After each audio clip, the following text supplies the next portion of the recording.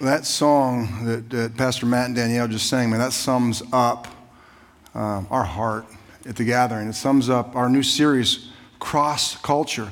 How do we take the good news of Christ, what we know about Jesus, right? And how do we take that out into the world? How do we go cross culture to share that good news? How do people see that in us? And let's be honest, man, that's challenging. We live in a world that's rich and vast and culturally diverse. So how in the world do we represent Jesus to such diversity? How do we do that?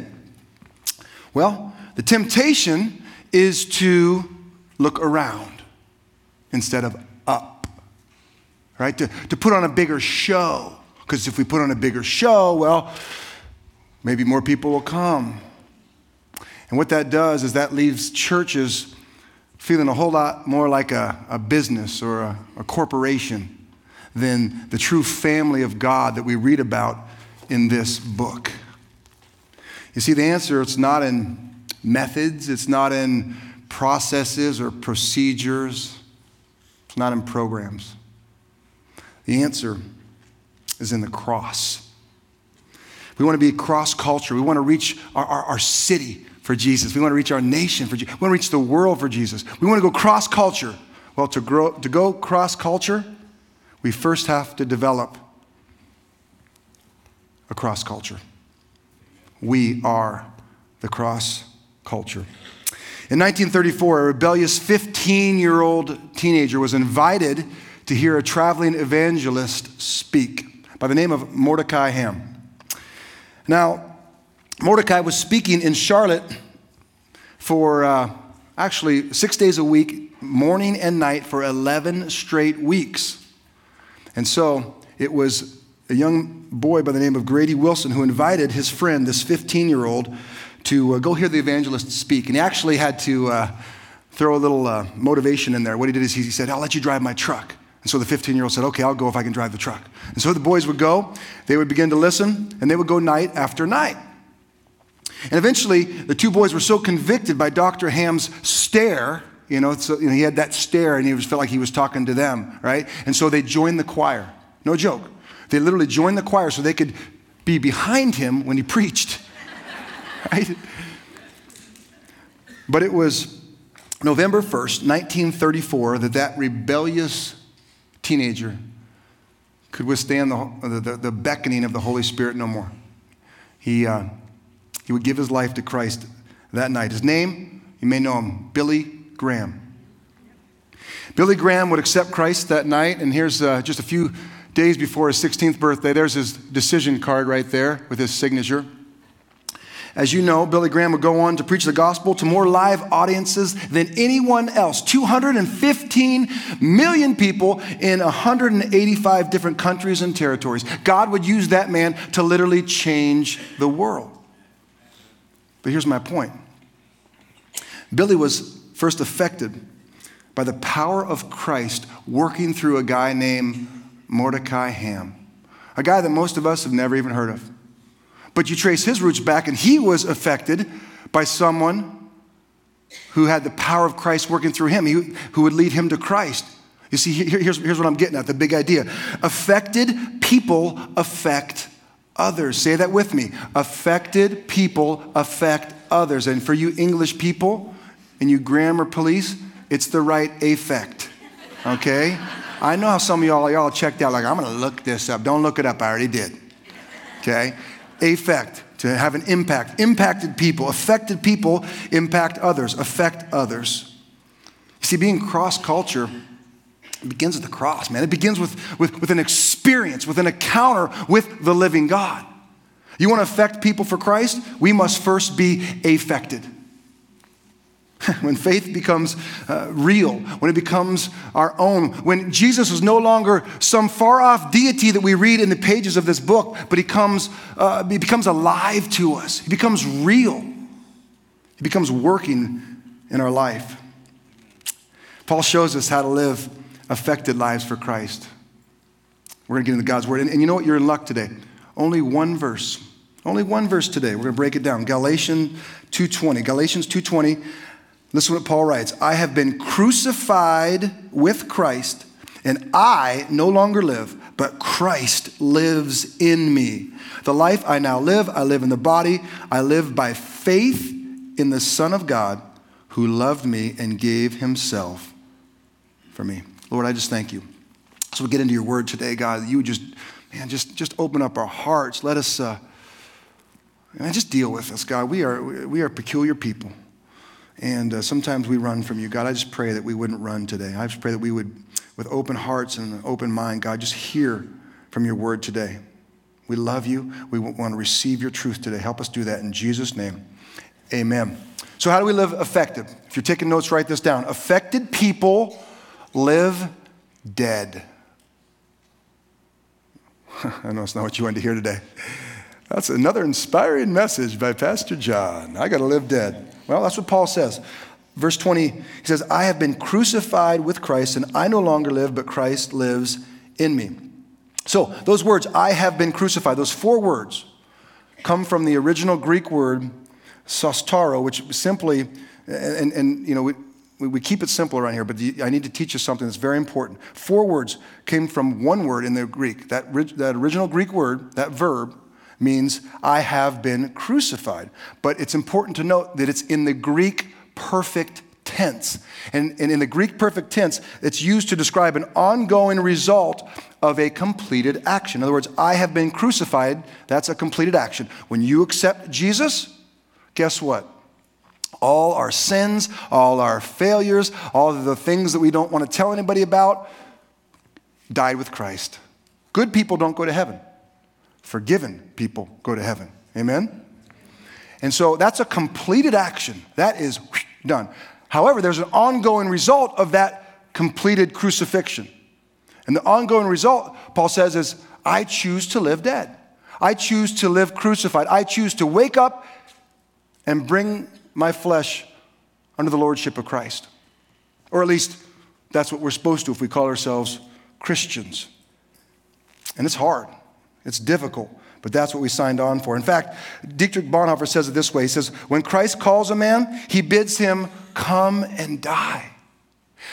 I know that doesn't preach real well because no one's going to say like, amen, yeah, I got to die, yeah, woo. But I didn't write the book. Like, I'm just a messenger. So if you're mad at the message, talk to Jesus. Like, we got to die. And listen, I'm not there yet. So let me level the playing field. I may be, 3 or 4 feet higher than you on this stage, but I'm with you in the trenches, man. I'm trying to live this out myself, and I am not perfect. Just ask my wife. Oh, God, she left. Praise God. I preached her right out of this building this morning. Whew. It's tough, but that's our invitation as Christians to die. But here's the thing. The paradox of the Christian life is this, that in dying, we really live. The slavery of this world, the trappings of this world, the enticements of this world grow strangely dim. When we die, sacrificially die, when we choose to live dead, this world ain't got no power over us anymore. In the movie Open Range, anybody love Westerns? Come on, man. Thank God. So 2003, Open Range, Charlie Waite, if you remember, played by Kevin Costner. He's trying to get the townspeople to rise up against these evil people who are trying to, take over the town, right? And honestly had been taking over the town. He's like, rise up. We can do something about this. Of course, they were full of fear. And they're like, well, we're just farmers. We're just ranchers. We don't want to die. Who are we? And he said something. He said, there's things that gnaw at a man worse than dying. I thought, oh, that's so good. There's things that gnaw at a man. Did you know that there's things that are worse than dying? You know what's worse than dying? Is living, only to wake up one day and realize you never really lived at all. Max Lucado says it this way, the greatest calamity is not to feel far from God when you are, but to feel right at home when you're not. And I believe there are a lot of Christians, I would say the majority of Christians, if I'm being honest, myself included, that have settled for so much less than what God had for us. We played it safe. We were fearful. And we did some nice things. We threw some money in the plate. We went to church most of the time. And, we tried to treat our spouse a little bit better. And the truth is, we were gonna squeak into heaven, praise God. But like we never really stepped into the true destiny that God had because we were afraid to die. And if you want to live, you got to die. That's the reality of it. And most Christians, I believe, myself included, at times, I've been afraid to die. Man, I pray that we don't settle for less than what God has for us. God has some great things for this church family, and for us individually, but it's going to take dying to ourselves. So how do we do that? How do we live dead? If you're taking notes, write this down. We need to learn to worship the real Jesus. Did you know that we live in a world that waters things down? Right? And Jesus has been watered down. And the church, we have allowed it to happen. In fact, we've bought into it hook, line, and sinker. You see, we live in a world where we can create whatever version of Jesus that suits us. Check this out.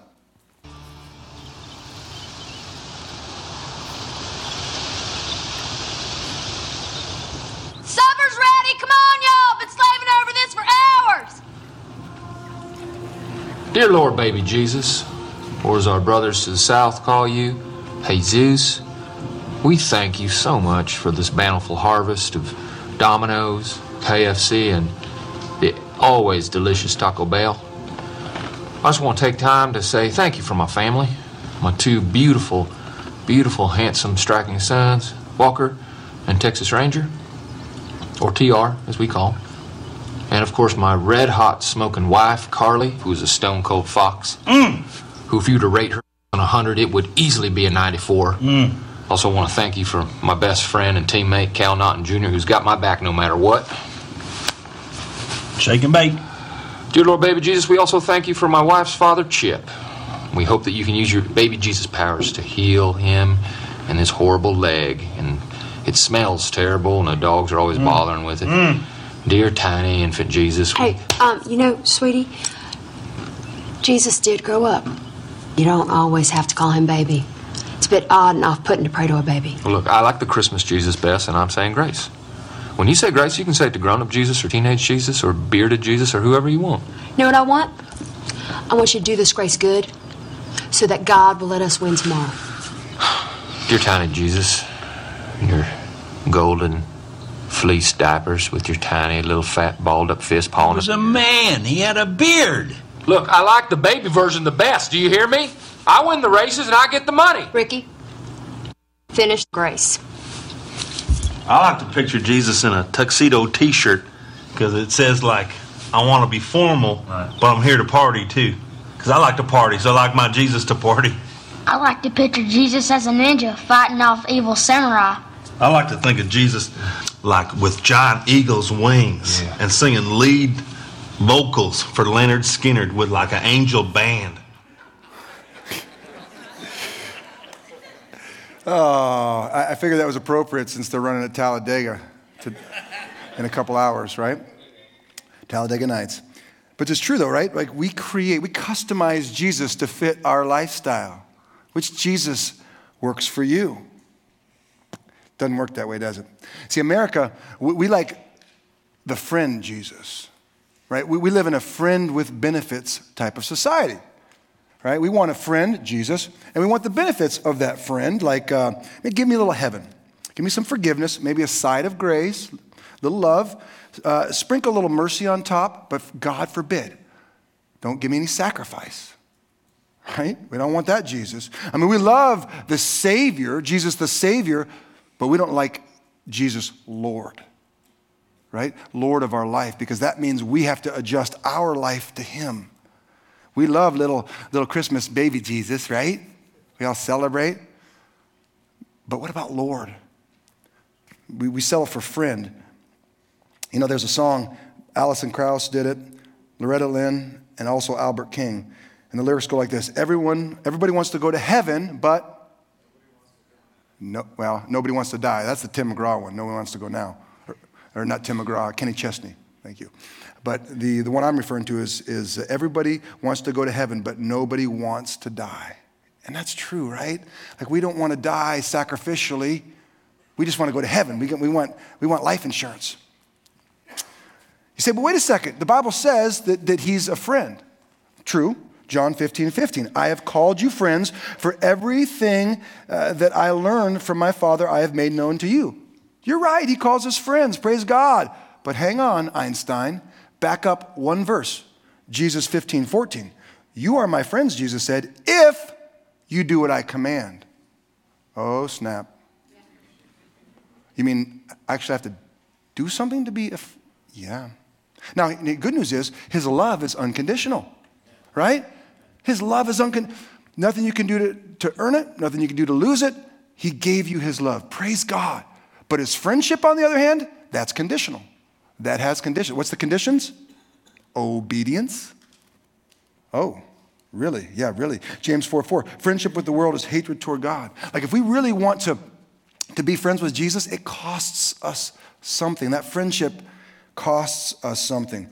Someone said salvation is free, but discipleship costs us everything. Like if we really want to be friends, we really want to follow Christ, it costs us everything. And so many of us, if we're honest, we're just not there yet. And that's okay. There's no guilt. It's just that we settle for less than what God has for us. My question for all of us would be, what or who needs to die? What or who needs to die? What is it? Is it a relationship?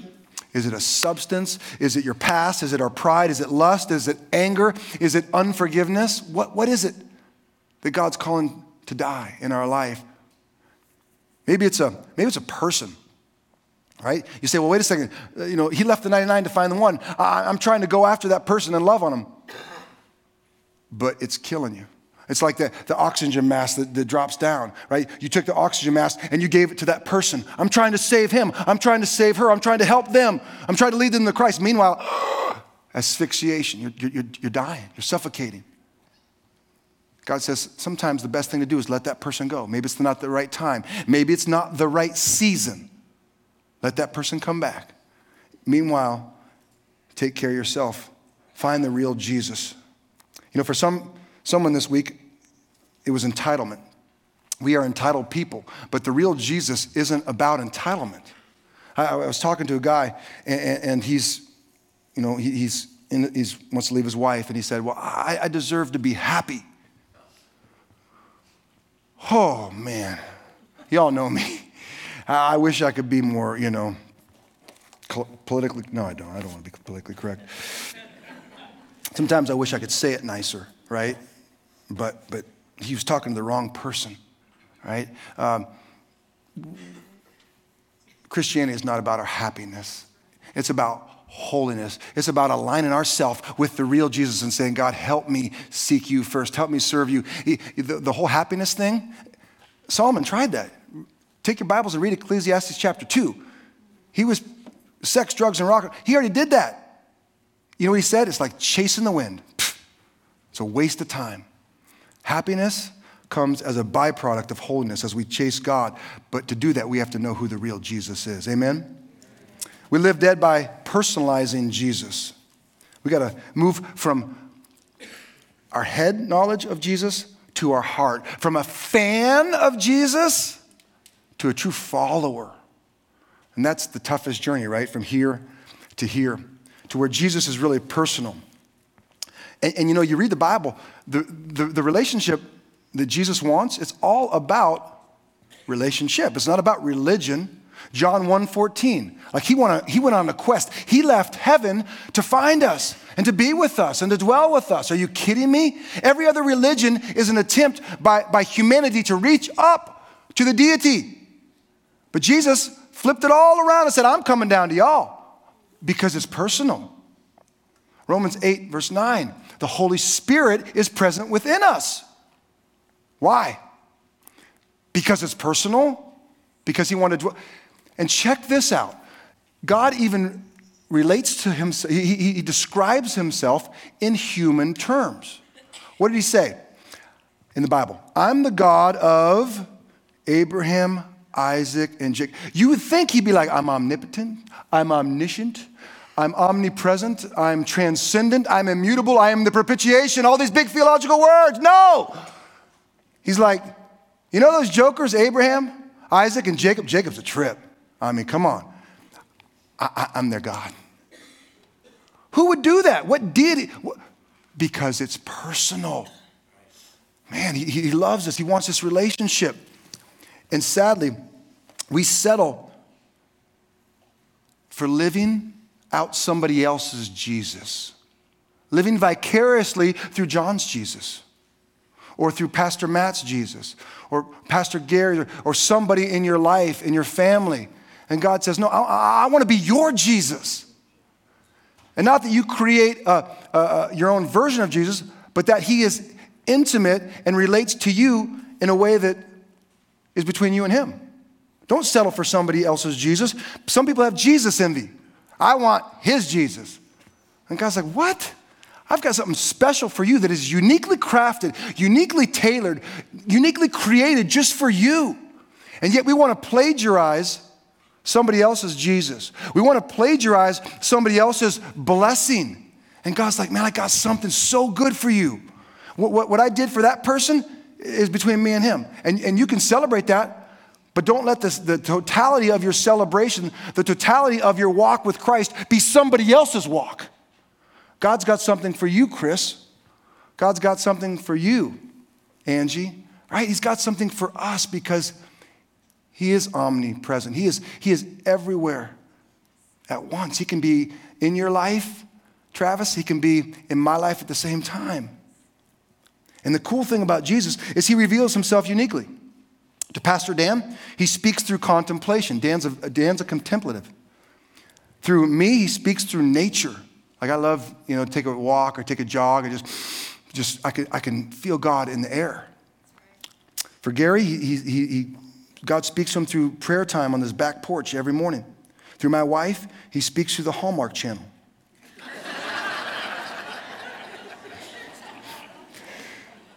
Christmas Hall of Fame classics. She's going to kill me. But he does. He speaks to us differently, right? Because that's the cool thing about God. And what I'm trying to say is when things are personal, when God's personal, we take action. Think about every other area in your life. When something's personal, you take action. Men, someone disparages your wife, oh, it's on, right? Like, no, you ain't got to talk to my, right? We do that. We take action. It's personal. Moms, when someone jacks around with your cubs, right? Like you find out someone's bullying your kid at school, you're talking to the principal, right? It's on like Donkey Kong. We're gonna have a little conversation. Coaches, any coaches in here? Come on, where are my coaches at? Coaches, all right, if a ref blows the call right at the end of a big game, that hurts, right? That's personal. You may have to have a little conversation with the official after the game. You may have to be like Bobby Knight and throw a chair on the floor, right? Why? Because it's personal. And yet when it comes to our faith, Christians, someone maligns the bridegroom named Jesus, and we're like, I ain't gonna take it personal, right? Well, why not? He did. He took it personal. When you read the Bible, man, when people jack around with the people of God, he took it very personal. In 2 Kings 19, the Assyrians were camped out. 185,000 Assyrians were camped around the walls of Jerusalem. They were going to lay siege to that place. What happened? God said, oh, no, you don't. He sends an angel and wipes 185,000 out like that. Will God really do that? Yes, he really did do it. Why? Because it's personal. What about John 8? The woman caught in adultery. She's dead. Kill her, bad sinner. No, no, you're not. Y'all, with whoever's without sin, you go ahead and cast the first stone. Crickets. Nothing. Right? Now, why would he do that? Why would he? Because it was personal to him. What about John chapter 2, the cleansing of the temple? They're jacking around trying to use the church to make money and to be profiteers. Oh, no, you don't. He makes a whip and drives them out. Why? Because it was personal. The cross. Nothing could be more personal than that. Like he took all of our shame, all of our guilt, all of our past. And he said, their tab, it's on me. He took out the biggest credit card in the world and said, put their tab on mine. Why would he do that? Why would he go through that? Why would he suffer like? Because it's personal.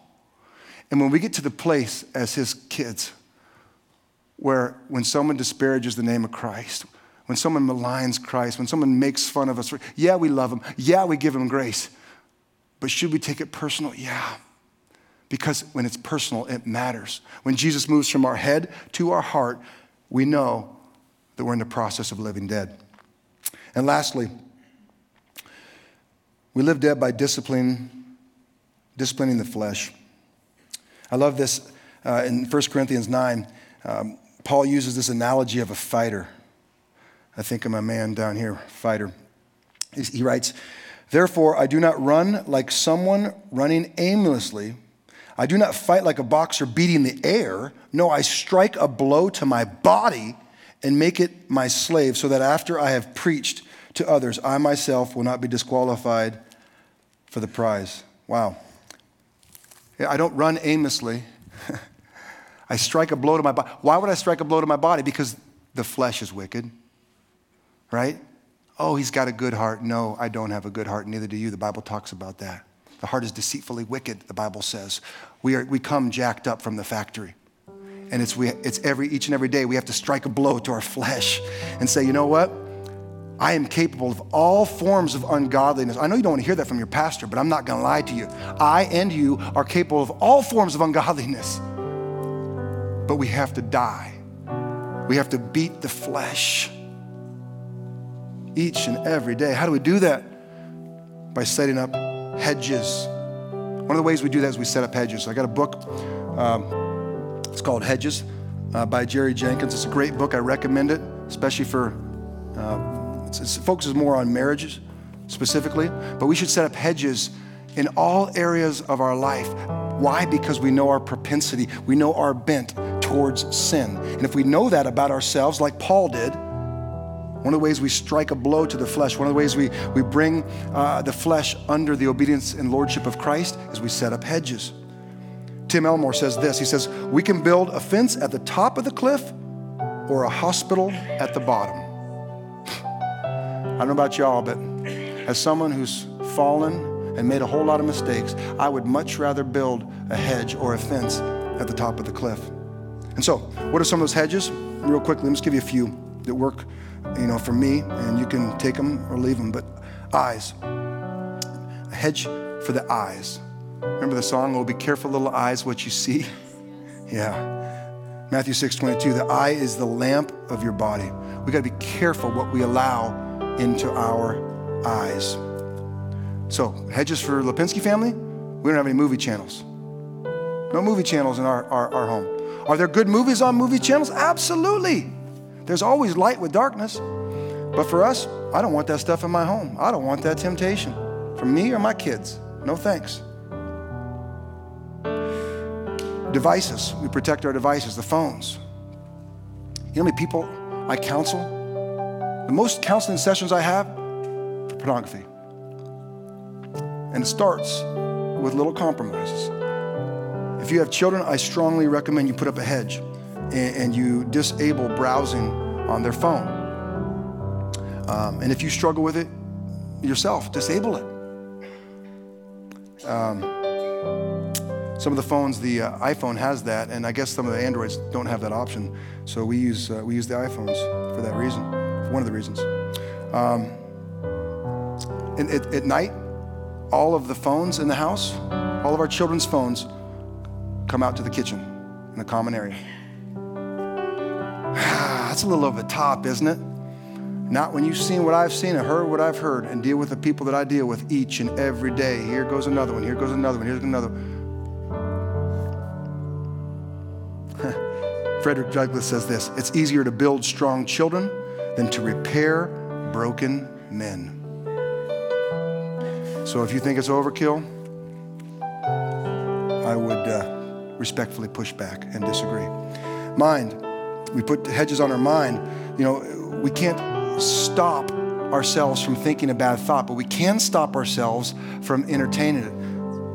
What did Paul say in 2 Corinthians 10? Take captive every thought to make it obedient to Christ. So how do we do that? So when a bad thought comes in, I think of like a fighter pilot. A fighter pilot who ejects a bad thought, right? You can't stop it from coming in, but you can determine whether you're going to entertain that thought. And just like right before someone crashes, right before a pilot would crash, he would eject to safety, eject that thought, and hold yourself obedient to Christ. In the words of Ice Cube, check yourself before you wreck yourself. And also behavior. What are some behavioral hedges? Well, for me, a couple things. One of the things I try to do as a hedge is when I get up, I don't check my phone or my email or any type of social media until I have that time with the Lord, right? That's just a hedge that I put up, because if I get to checking that stuff, it's just something happens to my time with the Lord. It's like secondary and it's supposed to be primary. A couple things like I don't ride in a car with the opposite sex alone. The only time you'd ever see me that is if it's my sister. And I probably don't even do that anymore, just because the appearance of evil, right? Because the Bible says to avoid even the appearance of evil.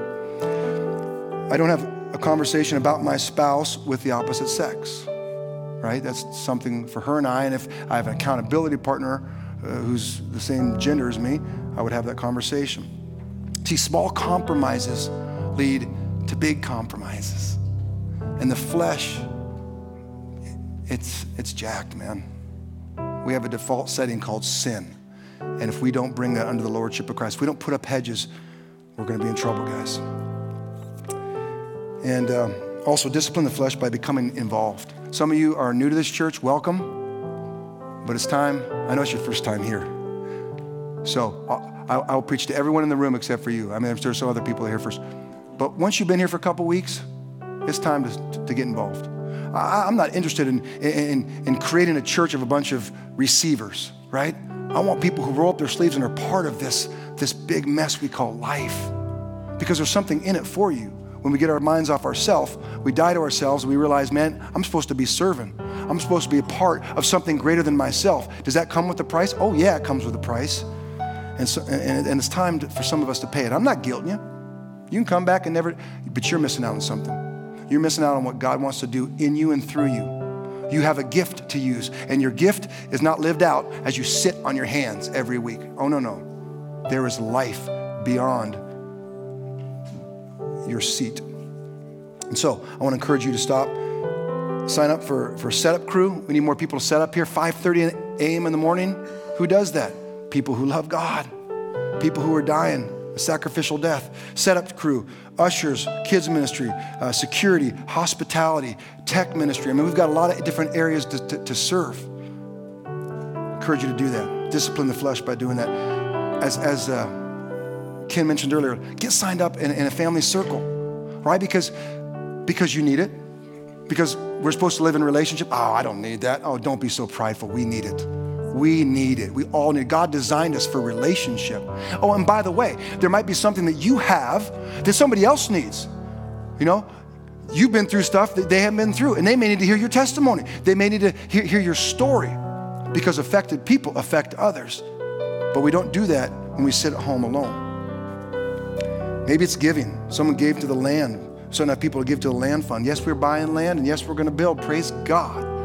It's coming. But that takes discipline. 1 year ago, this past Thursday, I announced that we were planting this church called The Gathering. People thought I was crazy. And maybe I was, you know? Maybe to be a follower of Christ, it takes a little bit of insanity. I'm okay with that. But what God has done here in the past year has been remarkable. Last week, 804 people walked through the doors.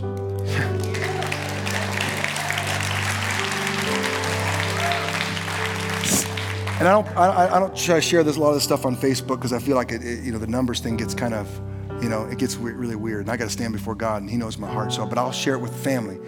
804 people, 16 people came to Christ. Yeah. And 113 people total since we began this journey a year ago have accepted Christ as their Lord and Savior. How cool is that, man? Yay, God. You know, and someone asked Pastor Dan last week, they said, so what's the draw? You know, he's a pastor from another town, another state actually, and said, what's the draw? I mean, how are you getting so many people there? What's the draw? I always love that, man. It's like, have we drifted that far where we have to ask what the draw is? That's the draw right there. That's your draw. That is your draw. Across culture is the draw, because when people hear about people who have been affected, all of a sudden we begin to affect others. Like before the church was ever launched, God launched something in my heart. And it's like you talk to the people who were there from the beginning, like my man Ben, right? You talk to the people who are planting. It's like God was doing something in us before he ever really did something through us. Where's that? You put that picture up, didn't you, Michael? Do you have that one? You got that? I guess not. Well, we had a picture of the first meeting, and it's just what God has done. It's just so remarkable. But he did it through affected people. He did it through affected people. One of those people is a girl by the name of Amber. Where you at, Amber? Ah, you made me cry yesterday, girl. So Amber would come December 23rd. She's the niece of Lisa and granddaughter of Floyd, who celebrated his 90th birthday yesterday.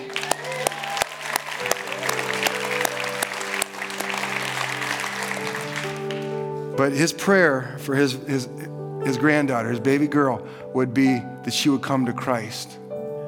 Well, she's from Washington, and God is unusual. God is hard to figure out. If you figure him out, let me know. But he would bring her out here, visiting a church called The Gathering, some little church plant that was in its infancy over at CFTN building that we used to rent. And December 23rd, Amber would make, there's the picture. That wasn't CFTN, that's LifeSpring. That was the first service. Pastor Jonathan was praying over us, and that was it. That's where it all began. Whew. My God, what he's done in a year. It's unbelievable. It just baffles me what he's doing. He's writing this incredible story. We're supposed to be at 41 people at the end of a year by national averages. And it's not about numbers, but it is about affected people, right? It's about affected people affecting others. And his prayer for his granddaughter was that she would come to Christ. He would use a church plant called The Gathering to lead her to Christ. She would accept Christ. And let me tell you something, the story didn't end there. That's where the story began. She lives in one of the most unchurched places in the world. She lives in Washington. And there are very few Christians, by her own admission, around her. And she's being a light to her students. She's a school teacher. And yesterday, let me tell you, at Floyd's 90th birthday party, she had the whole room crying. Why? Because that affected person, that affected heart, it came out. And I'm like bawling. She's telling people how she came to Christ and what God's doing in her life. I'm like, oh my gosh, I don't want to be embarrassed because I'm crying. I look around and everyone's crying. Why? Because she's affected, because she's on fire. And I said, don't you lose that, Amber. Don't you let the world, don't you let your circumstances, don't you let the school or whatever's around you snuff that fire out, because it's so beautiful. God is so personal to you. He is so personal, and it's contagious. She's affected, and she is affecting others, and that's the point. Affected people. God, help us be affected, because when we're affected by the cross, when we're affected by the cross living out through other people, because most often it's not a piece of wood, it's the cross living, breathing through his men and women, boys and girls, people who say yes to Jesus, people who through the overflow of their life, they're like, there's something in there. There's something that Amber's got that I want. There's something that you can't fake. There's something that you can't buy, and she's got it, and whatever it is, it changed her, and if it changed her, it can change a loser like me. When we get to that point, we affect all sorts of people. And you better believe, Floyd, God has used you to affect her life, and she will be forever thankful for your faithfulness, my friend. Amen.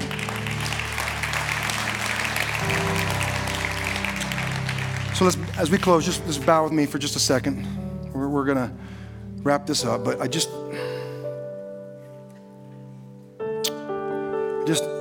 want to give you an opportunity. Maybe you don't know Christ and you want to make him your Lord today.